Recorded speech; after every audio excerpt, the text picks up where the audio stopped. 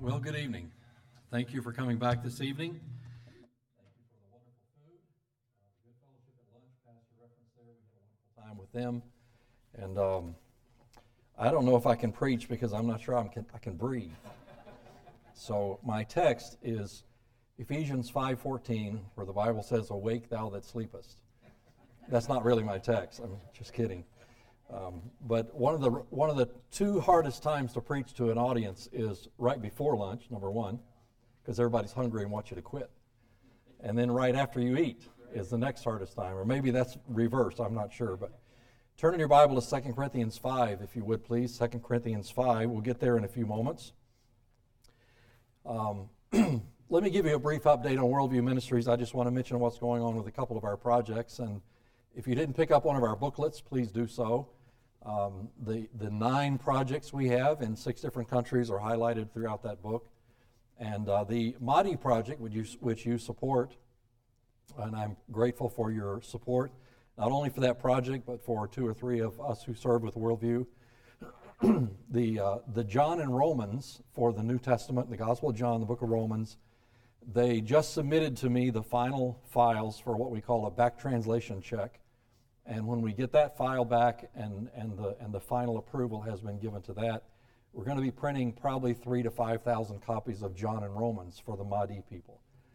And then we are 2/3 of the way through the rest of the New Testament. And maybe in 2 more years, I'm just estimating here, but maybe 2 more years, we'll be finished with the New Testament in the Mahdi language, and that's exciting. We are in the process right now of formatting the Asang Kongso New Testament for Myanmar. And this is a people group that have never had the Bible in their language.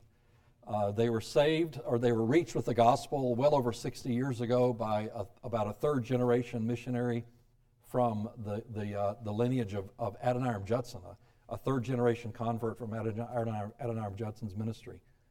And so they prayed for over 60 years for somebody to help them get the Bible in their language.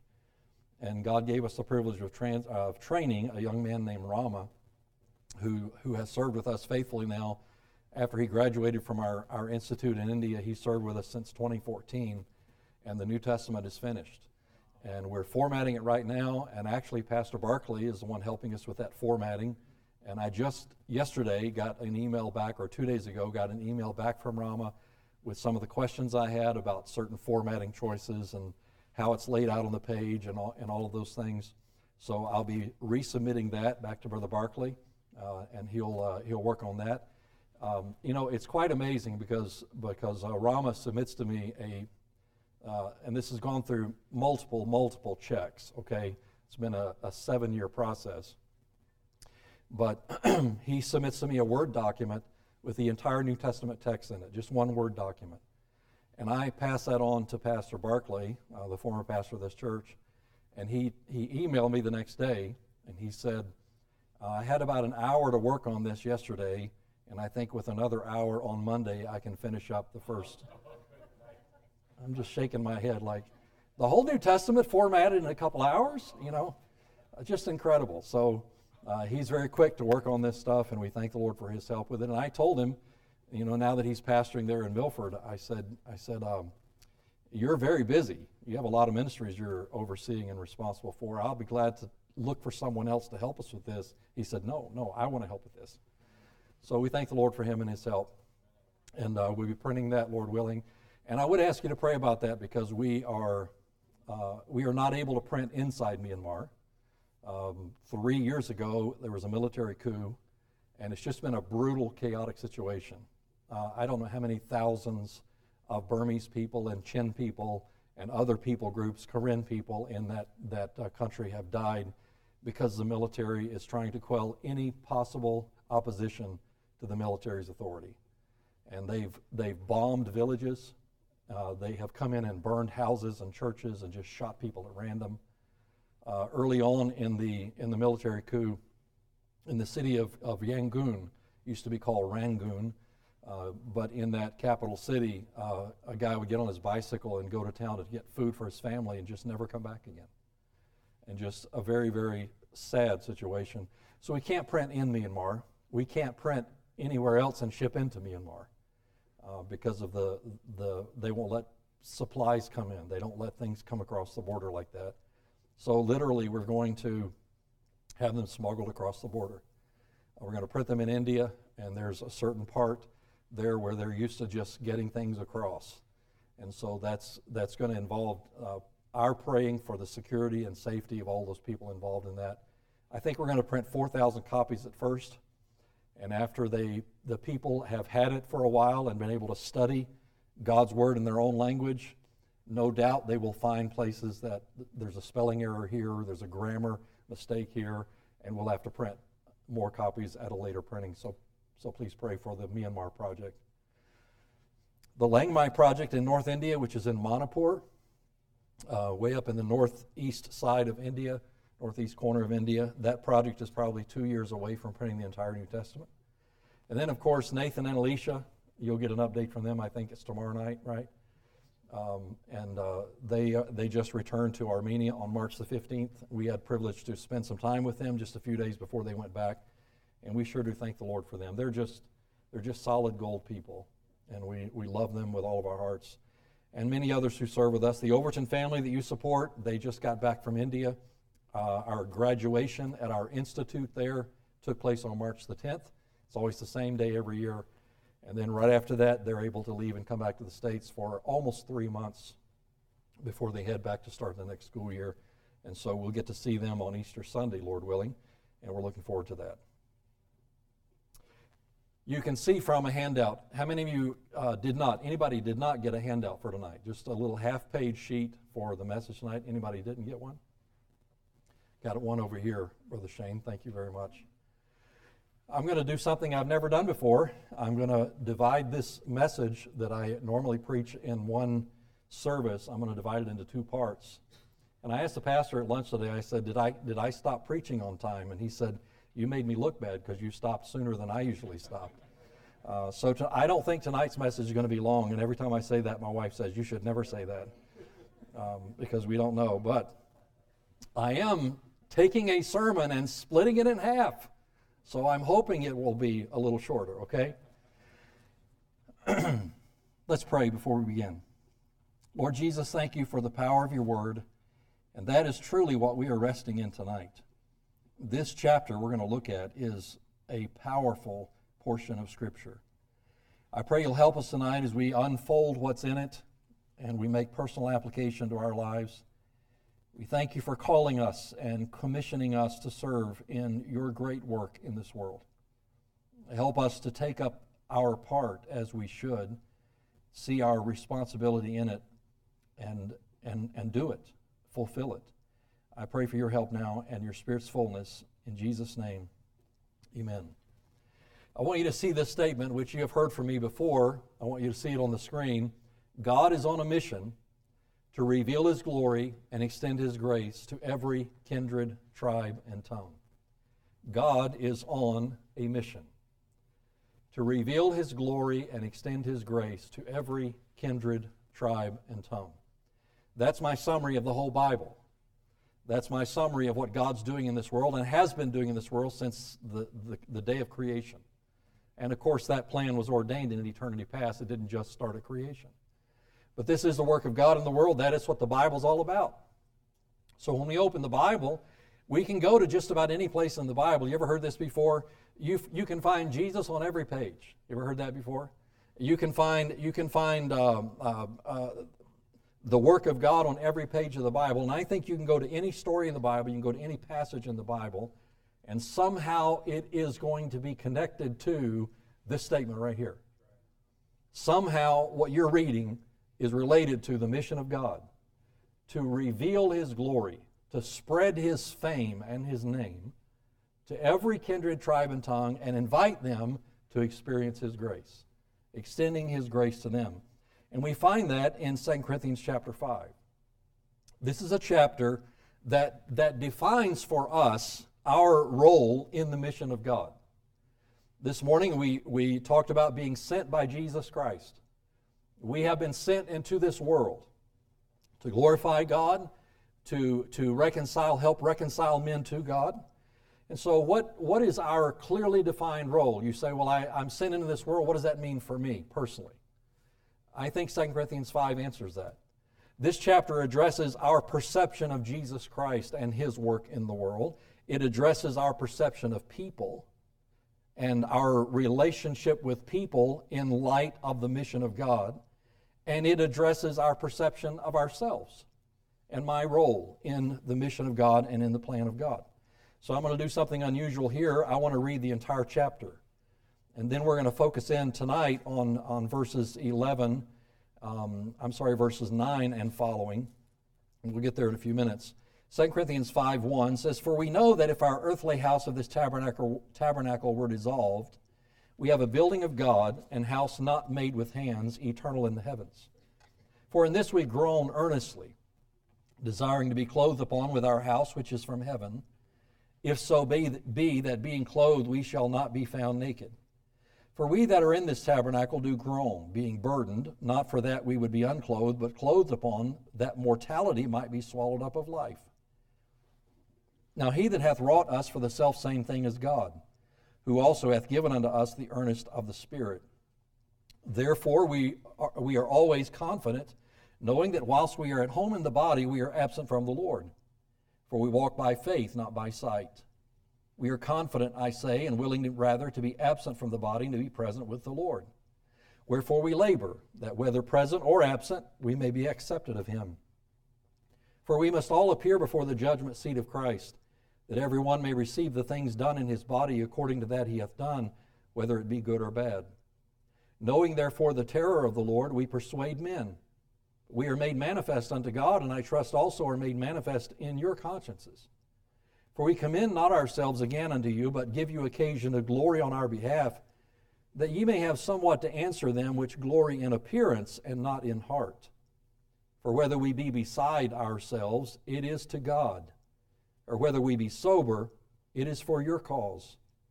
For the love of Christ constraineth us, because we thus judge that if one died for all, then we're all dead.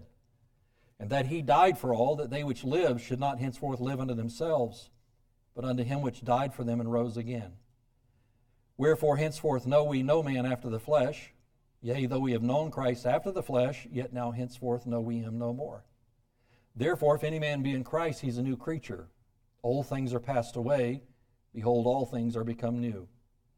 And all things are of God, who hath reconciled us to himself by Jesus Christ, and hath given to us the ministry of reconciliation. To wit, that God was in Christ, reconciling the world unto himself, not imputing their trespasses unto them, and hath committed unto us the word of reconciliation. Now then, we are ambassadors for Christ, as though God did beseech you by us.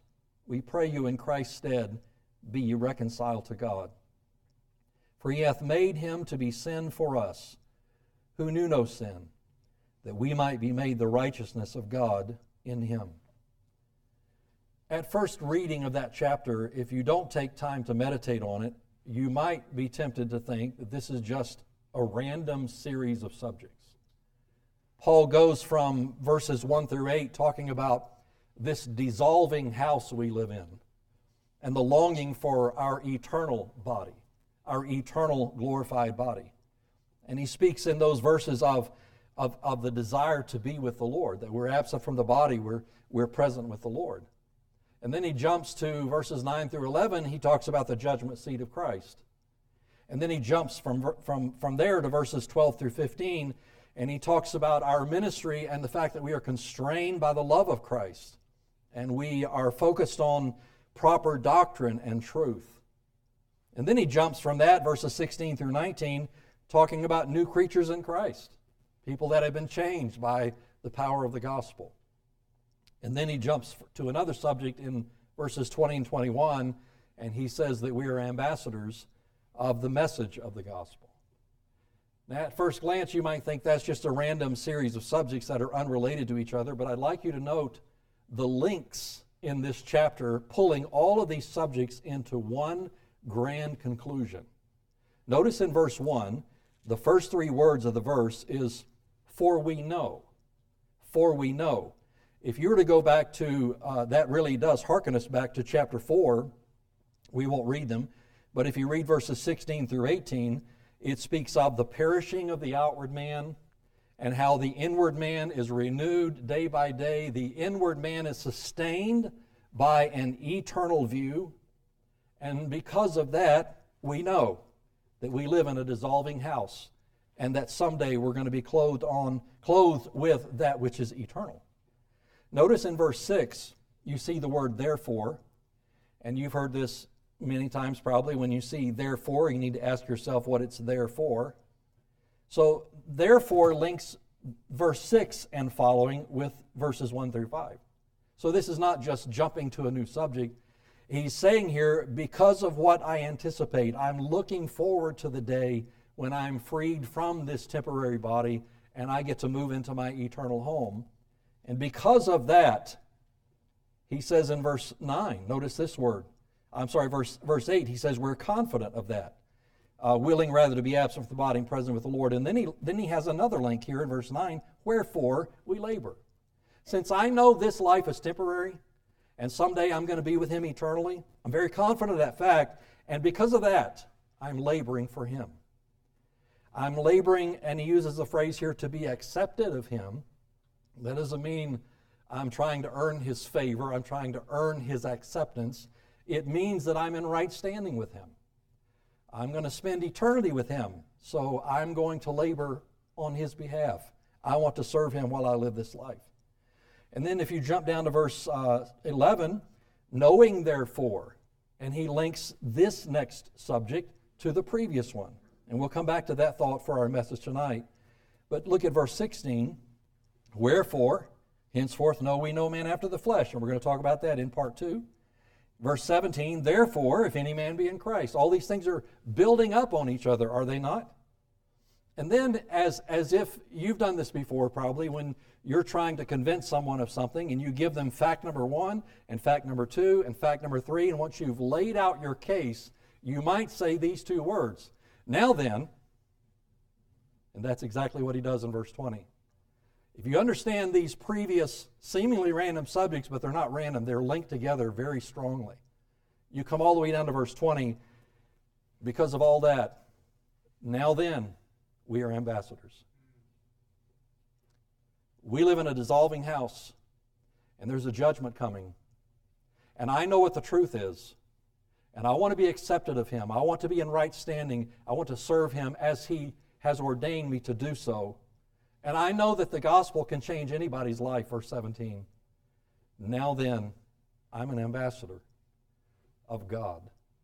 I am an ambassador for Christ, it says in that text. So, these truths all come down to the thought and the theme of compelling us as ambassadors.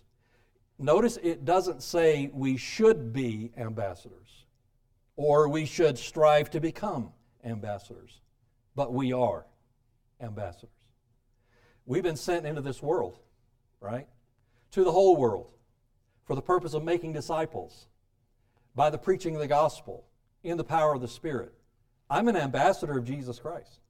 Now, this whole context leads us to that conclusion. Let me define, governmentally speaking, what an ambassador is. An ambassador is an accredited diplomat sent by a country as an official representative to a foreign country. It is a person who acts as a representative or a promoter of a specified activity. It is the highest ranking representative of one country to another. Nobody has more rank or authority in a foreign country than the ambassador of the United States. In times of hostility, listen to this, the ambassador represents a place of safety, even in a place of danger. And one of the ambassador's main roles is creating and maintaining peaceful, right relationship between his country and the country in which he serves. That's what an ambassador does. In the spiritual realm, our Father is the sympathetic, loving, gracious, merciful King who has sent us to represent the throne of grace. And our role in this world is to help create and maintain a peaceful relationship with the subjects of earth, with the King that we serve. Are you with me tonight? So this text, I believe, gives us a biblical description of an ambassador. And I'd like to walk through that with you tonight and tomorrow night, and let's see how we measure up. And so the first part I want to give you tonight is called the ambassador's motivations. The ambassador's motivations. And we're going to look at verses 10 through 15. Before I give you point number 1, I want to read verses 10 and 11 again for you. For we must all appear before the judgment seat of Christ, that everyone may receive the things done in his body, according to that he hath done, whether it be good or bad. Knowing therefore the terror of the Lord, we persuade men, but we are made manifest unto God, and I trust also are made manifest in your consciences. Motivation number 1, there's 3 thoughts I want to give you under this main point. The terror of the Lord. See, what would motivate me to be a good ambassador? What would motivate me to strive to create and maintain peace between my heavenly King and the subjects among which I serve, the people among which I serve in this foreign land? And by the way, this world is not our home. Can I get an amen right there? The terror of the Lord. Now, this is kind of strange here. We're talking about being ambassadors, and Paul says the judgment seat of the Lord and the terror of the Lord. What do these things have to do with being an ambassador? I don't know about you, but when I read the words judgment seat, we must all appear before the judgment seat. When I hear those words, I kind of default in my mind. If you just read it at first glance, you might do the same. I kind of default in my mind, for a long time I did at least, to this Christ-rejecting world having to face our God and be condemned to hell. And I think the most dreadful words that anybody will ever hear will be, "Depart from me, ye cursed, into everlasting fire, prepared for the devil and his angels." What a horrible, horrible word to hear. But this text is not written to lost people. And this text is not about the great white throne judgment. It's written to the church. And you can note the constant use of the word we. 24 times in this chapter, we. 10 times in this chapter, our and us. So he says in this verse, for we must all appear before the judgment seat of Christ, that every one, and if you wanted to, you could add in there, every one of us may receive the things done in our, or his, body. This is about us. We're going to stand before Jesus Christ. It's the same judgment seat Paul refers to in 1 Corinthians 3, verses 9 through 15. And in verse 13 of that text, it says, every man's work shall be made manifest, for the day shall declare it. Because it shall be revealed by fire, and the fire shall try every man's work of what sort it is. If you go back later and you read 1 Corinthians chapter 3, verses 9 through 15, you'll find that our lives are built upon the foundation of Jesus Christ, and every man is to be a wise builder. The kind of works that we put upon that foundation. And someday they're going to go through the fire of the judgment seat of Christ, and they're going to come out to be either gold, silver, or precious stones, or wood, hay, and stubble. And then we find this phrase, or we see this phrase in verse 11, in reference to that event. Knowing, therefore, the terror of the Lord. The word terror there is defined as having exceeding fear, powerful fear. Have you ever been really, really afraid of something? Have you ever had a moment of fear in your life that deeply affected your emotion? You broke out in a sweat, maybe? Your heart rate just went through the roof? Have you ever had a moment of terror in your life? I still remember this like it was yesterday. My wife and I were asleep one night in the house in Ohio where I pastored in Mansfield, Ohio. We were asleep. It was probably 1 o'clock in the morning, and right outside, or right next to our bed, was a sliding glass door that went out the back side of the house onto a large deck. And I'm laying in the bed. There's the sliding glass door. And right outside, I heard the loudest crash, like someone took a baseball bat and tried to bust their way through that sliding glass door. And there was, for me, a moment of terror. Just like that, I was out of bed and on my feet, and the curtains are drawn over the window, and I did maybe the dumbest thing I've ever done. I don't know what's outside that window. I don't know who's trying to get in this house, but I slung the curtain back and looked.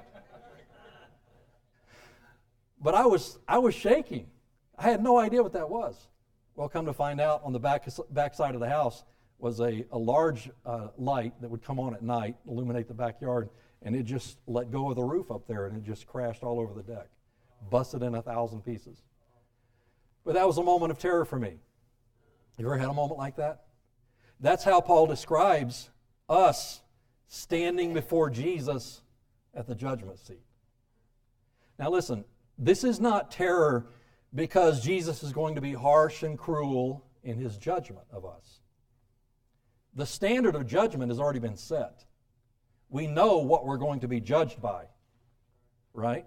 So this isn't about Jesus' cruelty or his harsh spirit or his anger toward us. This is my opinion of this phrase right here and my understanding of this phrase. The terror is going to be when we stand there and we realize the vanity of so much of what we invested in this life. Solomon had everything. Money, possessions, relationships, he had all. And you know what his summation of it all was? It's all what? It's all vanity.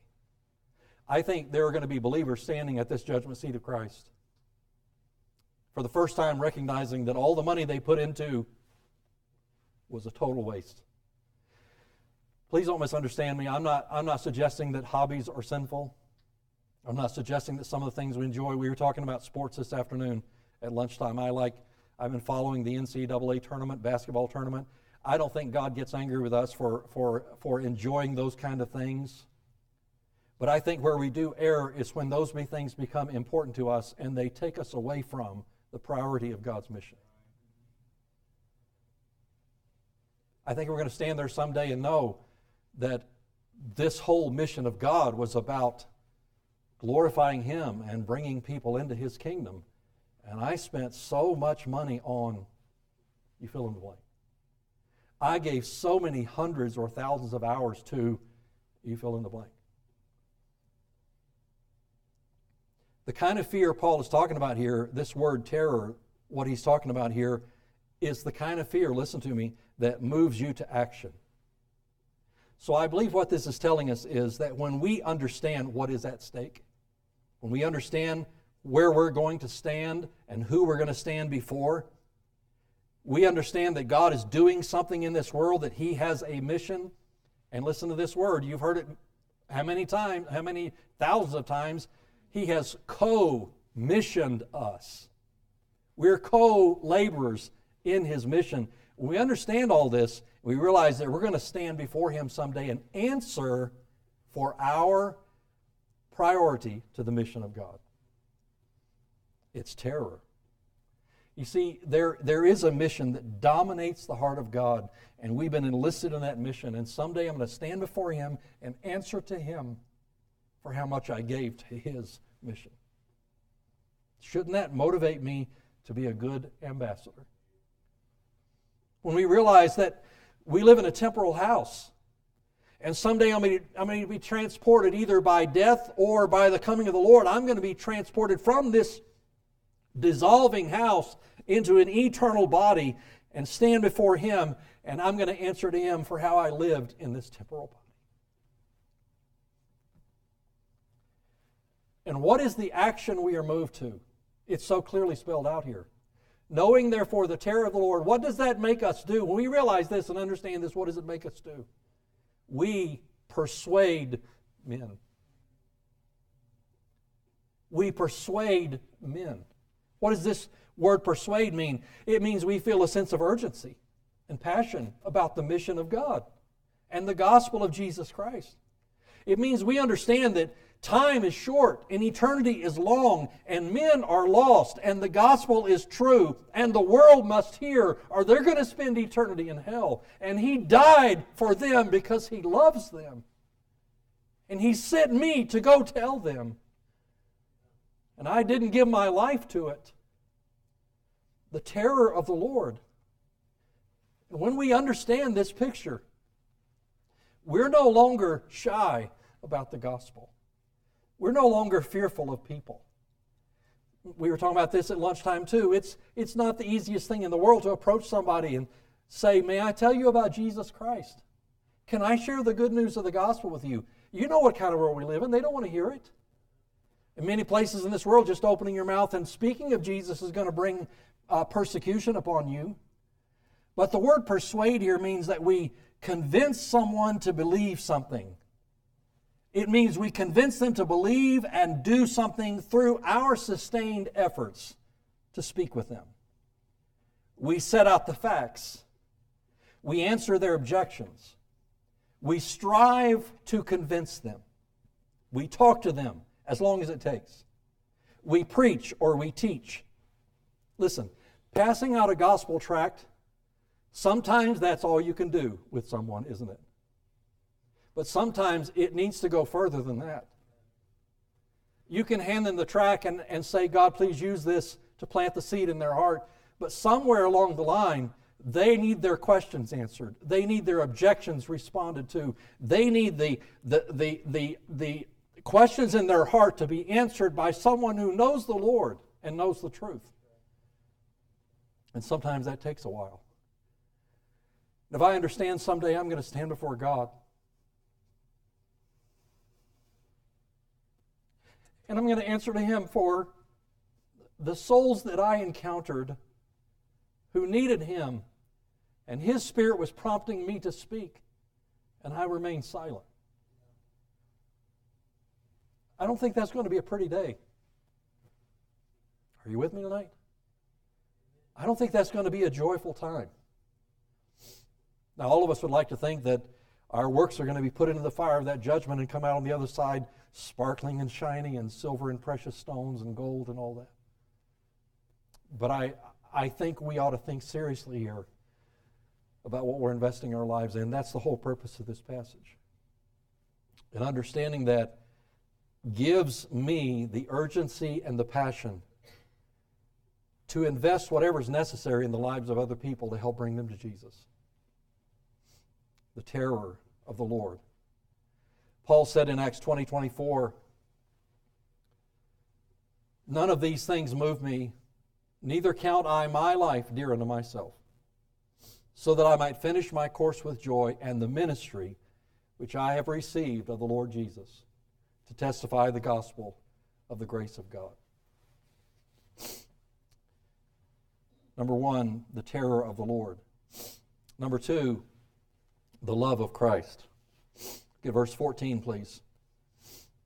And we're going to come back to 12 and 13 in a few minutes, but verse 14 says, for the love of Christ constraineth us.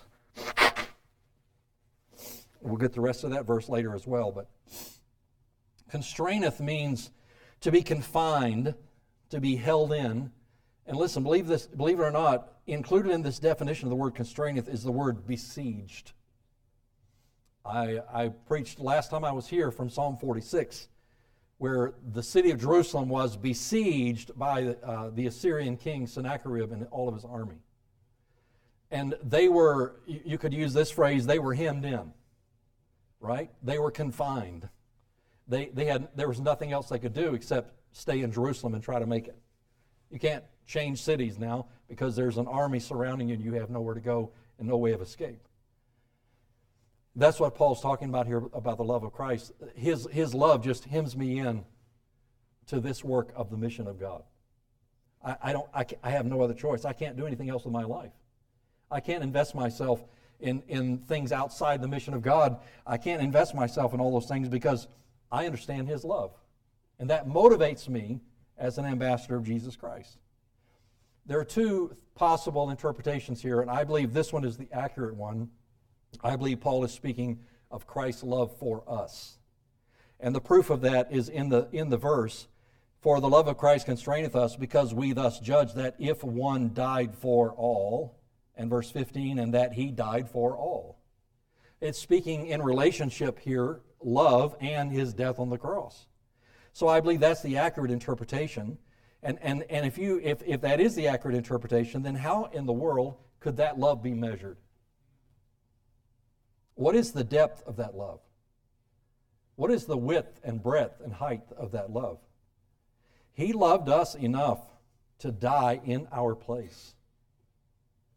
He, the sinless Son of God, was willing to be hung on a cross, and my sin put on him. How could you meditate on that for 5 minutes and not be overwhelmed by his love? You know, the Bible says, and I don't have the reference in front of me, but in Deuteronomy, God says to Israel, I didn't choose you because you were a mighty nation. As a matter of fact, you were fewer in number than most nations. But I chose you, and this is basically what God said to Israel, I chose you because I loved you. And I made a promise to Abraham that through you all the nations would be blessed. In Paul's prayer for the Ephesian church, in Ephesians 3:18, he said that ye may be able to comprehend with all saints what is the breadth and length and depth and height, and to know the love of Christ. Listen to the next 3 words, which passeth knowledge, that ye might be filled with all the fullness of God. You know what he means by that? He means this love is beyond our comprehension, but I wish you could just understand it a little bit. I wish you could just be gripped by it a little bit. Stepping out of heaven into this sin-cursed world because, John 3:16, for God so loved the world. Some say that Paul might be speaking of our love for Christ. I don't think specifically that's what this is talking about, but if he was speaking here of his love for Jesus, here's what he was saying, I love him more than my own life. He loved me. What does the Epistle of John say? We love him because he first what? He loved us. He loved me, so I love him. I want to walk the same life of obedience to the Father that Jesus walked because I love him. And I want to live with the same selfless abandon that Jesus lived, even to the death of the cross. And I want to lay down my life for the sake of his glory and his name and his mission. And he said it this way in Philippians 1, according to my earnest expectation and my hope that in nothing I shall be ashamed, but that with all boldness, whether so now also Christ shall be magnified in my body, whether it be by life or by death, for to me to live is Christ and to die is gain. The love of Christ constraineth us. If he's talking about Christ's love for us, or he's talking about our love for Christ, in Paul's life, they both have the same effect. It means that Paul was hemmed in by Christ's love for him, and he was hemmed in by his love for Christ. And what he's saying here is, knowing the terror of the Lord, I'm going to become a persuader. And knowing the love of Christ, I am constrained to give it my all. He loved me so much, I can't comprehend it. I can't understand it. And I love him so much, I want him to have all of me. I'll take up my cross. I'll die to self. I'll follow him. And this all really leaves me with no alternative but to wholly give my life to the mission of God. The terror of the Lord and the love of Christ. And here's the third motivation for the ambassador, the conviction of truth. The conviction of truth. Look at verse 14 again, please. For the love of Christ constraineth us, because we thus judge that if one died for all, then were all dead. Now what is that talking about right there? It says, we thus judge, in the middle of verse 14, because we thus judge that he died for all. Let me summarize what that says. It's the gospel. Everybody's a sinner. Jesus died on the cross for all of them. And that's the only way they can be saved. Do you believe that tonight? Can you say amen? Do you believe that's the gospel? This phrase here, we thus judge, it means, we've decided. Now, it's not ours to decide. But it means that based on my understanding of who Jesus is and who God is and what He's done for us and what He's offered to us and His gospel spelled out in the Scriptures, I am convinced. I am convicted. The evidence has been examined, and I believe the truth of God's Word. The Bible's right. The gospel's true. Jesus is the way, the truth, and the life, and no man comes to the Father except through Him. And I'm convinced that the only way they can be forgiven of sin and reconciled with God is through Jesus Christ. Nobody has to go to hell because He died for all of us. Salvation is available to anyone who will choose it. We've been persuaded of the truth, Paul is saying, and this persuasion moves us to persuade others. Do we believe the gospel? Do we really believe it's the only way to be saved? I was preaching in a Baptist church, a good Baptist church that's had good preaching for decades. And I was speaking of those who've never heard the gospel, and those who never accept and trust Jesus Christ for their soul's salvation will spend eternity in hell. And a lady walked up to me after the service in this good Baptist church, and she said, I just can't buy that. Just doesn't seem right to me. If we believe the gospel, you know what it should motivate us to do? Not to question whether or not somebody who's never heard still has to spend eternity in hell, but it ought to persuade us to make sure they understand how they can avoid spending eternity in hell. You know what Adrian Rogers said one day, and I'm not going to quote it exactly, but he said the question is not, does a person have to go to hell if they've never heard of Jesus? The question is, you who have heard of Jesus, are you saved if you're not willing to tell them? See, the gospel makes the Great Commission absolutely necessary because men have to know Jesus, so men have to tell them. That's the way He planned it. It's the way He chose it. So before we finish verse 15, and we will in a moment, I want to go back to verses 12 and 13, and here's what I want you to see. These things that motivate us, the terror of the Lord, the love of Christ, and the conviction of truth, these things that motivate us are going to cause us to be persuaders of men for the gospel's sake. And in the process of that, we will be misunderstood. Our motives will be misconstrued. And he shows us that in three different ways here in verses 12 and 13. For we commend not ourselves again unto you, but give you occasion to glory on our behalf.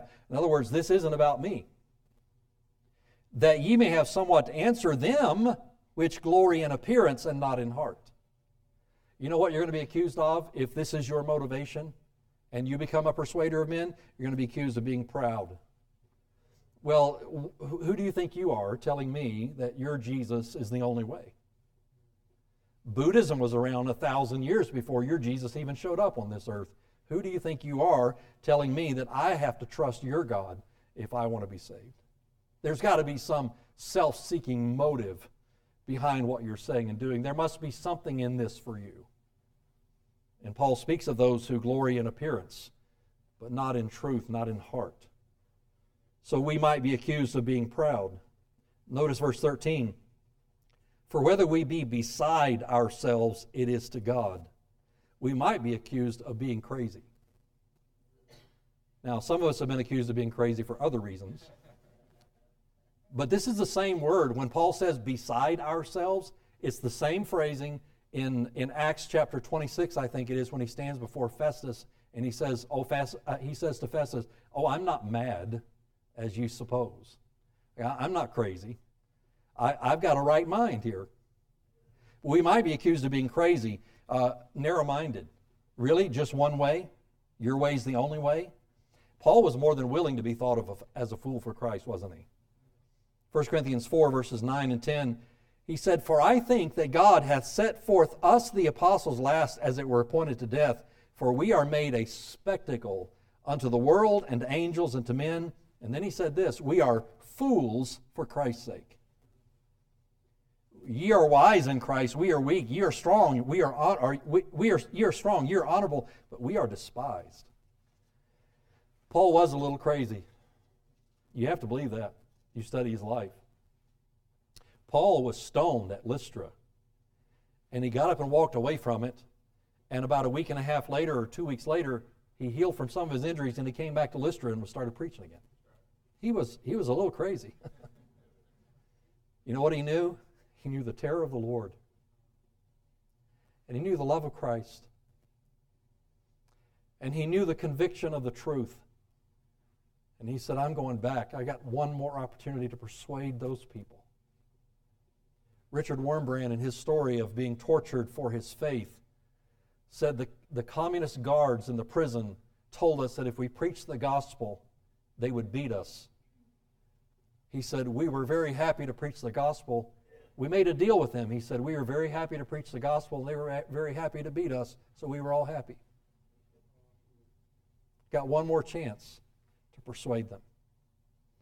I spoke with a missionary to Egypt some time ago, and living in a very dangerous situation. And there are so many places in the world that it's not safe to preach and proclaim Christ. It's not safe to try to win people, to proselytize them, as other governments call it. But with his wife and his children there, he said, I'm just striving to persuade men for Christ's sake. There's nothing in it for him, nothing in it for his family. As a matter of fact, they're at very much risk. We'll be accused of being proud. We'll be accused of being crazy. Verse 13 also says, second part of the verse, or whether we be sober, it is for your cause. We might be accused of just being too serious about life. Sober means to be serious-minded. You take life too seriously, you ought to just have fun and live it up. But listen, our motivation will disregard whatever they say about us. Because I'm so convinced that I'm going to stand before Him someday, and I'm so overwhelmed by His love, and I'm so sure of the message I preach, I'm going to work to persuade you of its truth. Like, don't matter. It doesn't matter what you think of me.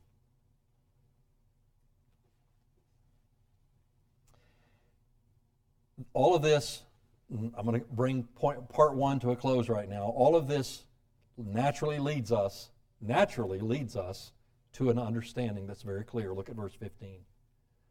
And that He died for all, that they which live should not henceforth live unto themselves, but unto Him which died for them and rose again. You know what that word henceforth means? It means from now on. Now, you may not consider that you've been a good ambassador up to this point in your Christian life, but from now on, you need to be one. We don't live for ourselves. That's the conclusion of this first part. We live for Him and for His mission. We're compelled to persuade men. We give our lives to convince others. Listen to me. We step out of our safe world and we don't hide from the risk.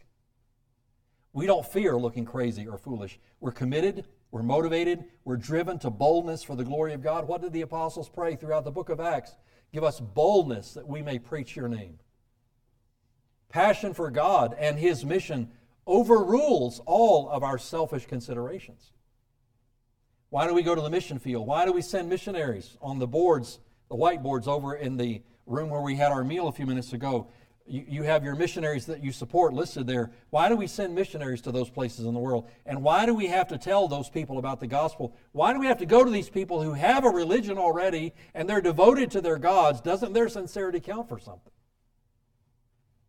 We go because we're going to face God someday and answer for whether we went.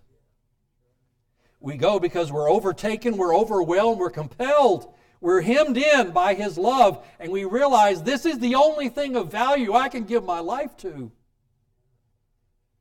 And we go because we're convinced that without Jesus they're lost, and they'll spend eternity in hell.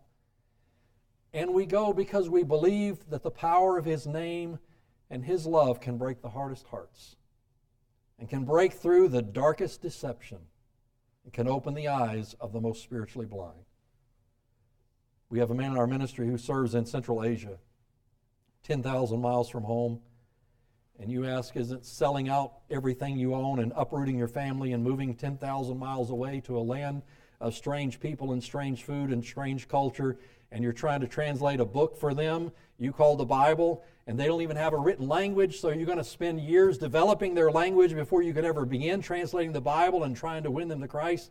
Isn't that a little crazy? Yeah, it's crazy. But we go because they don't know who He is, and we do. And we're compelled to persuade them.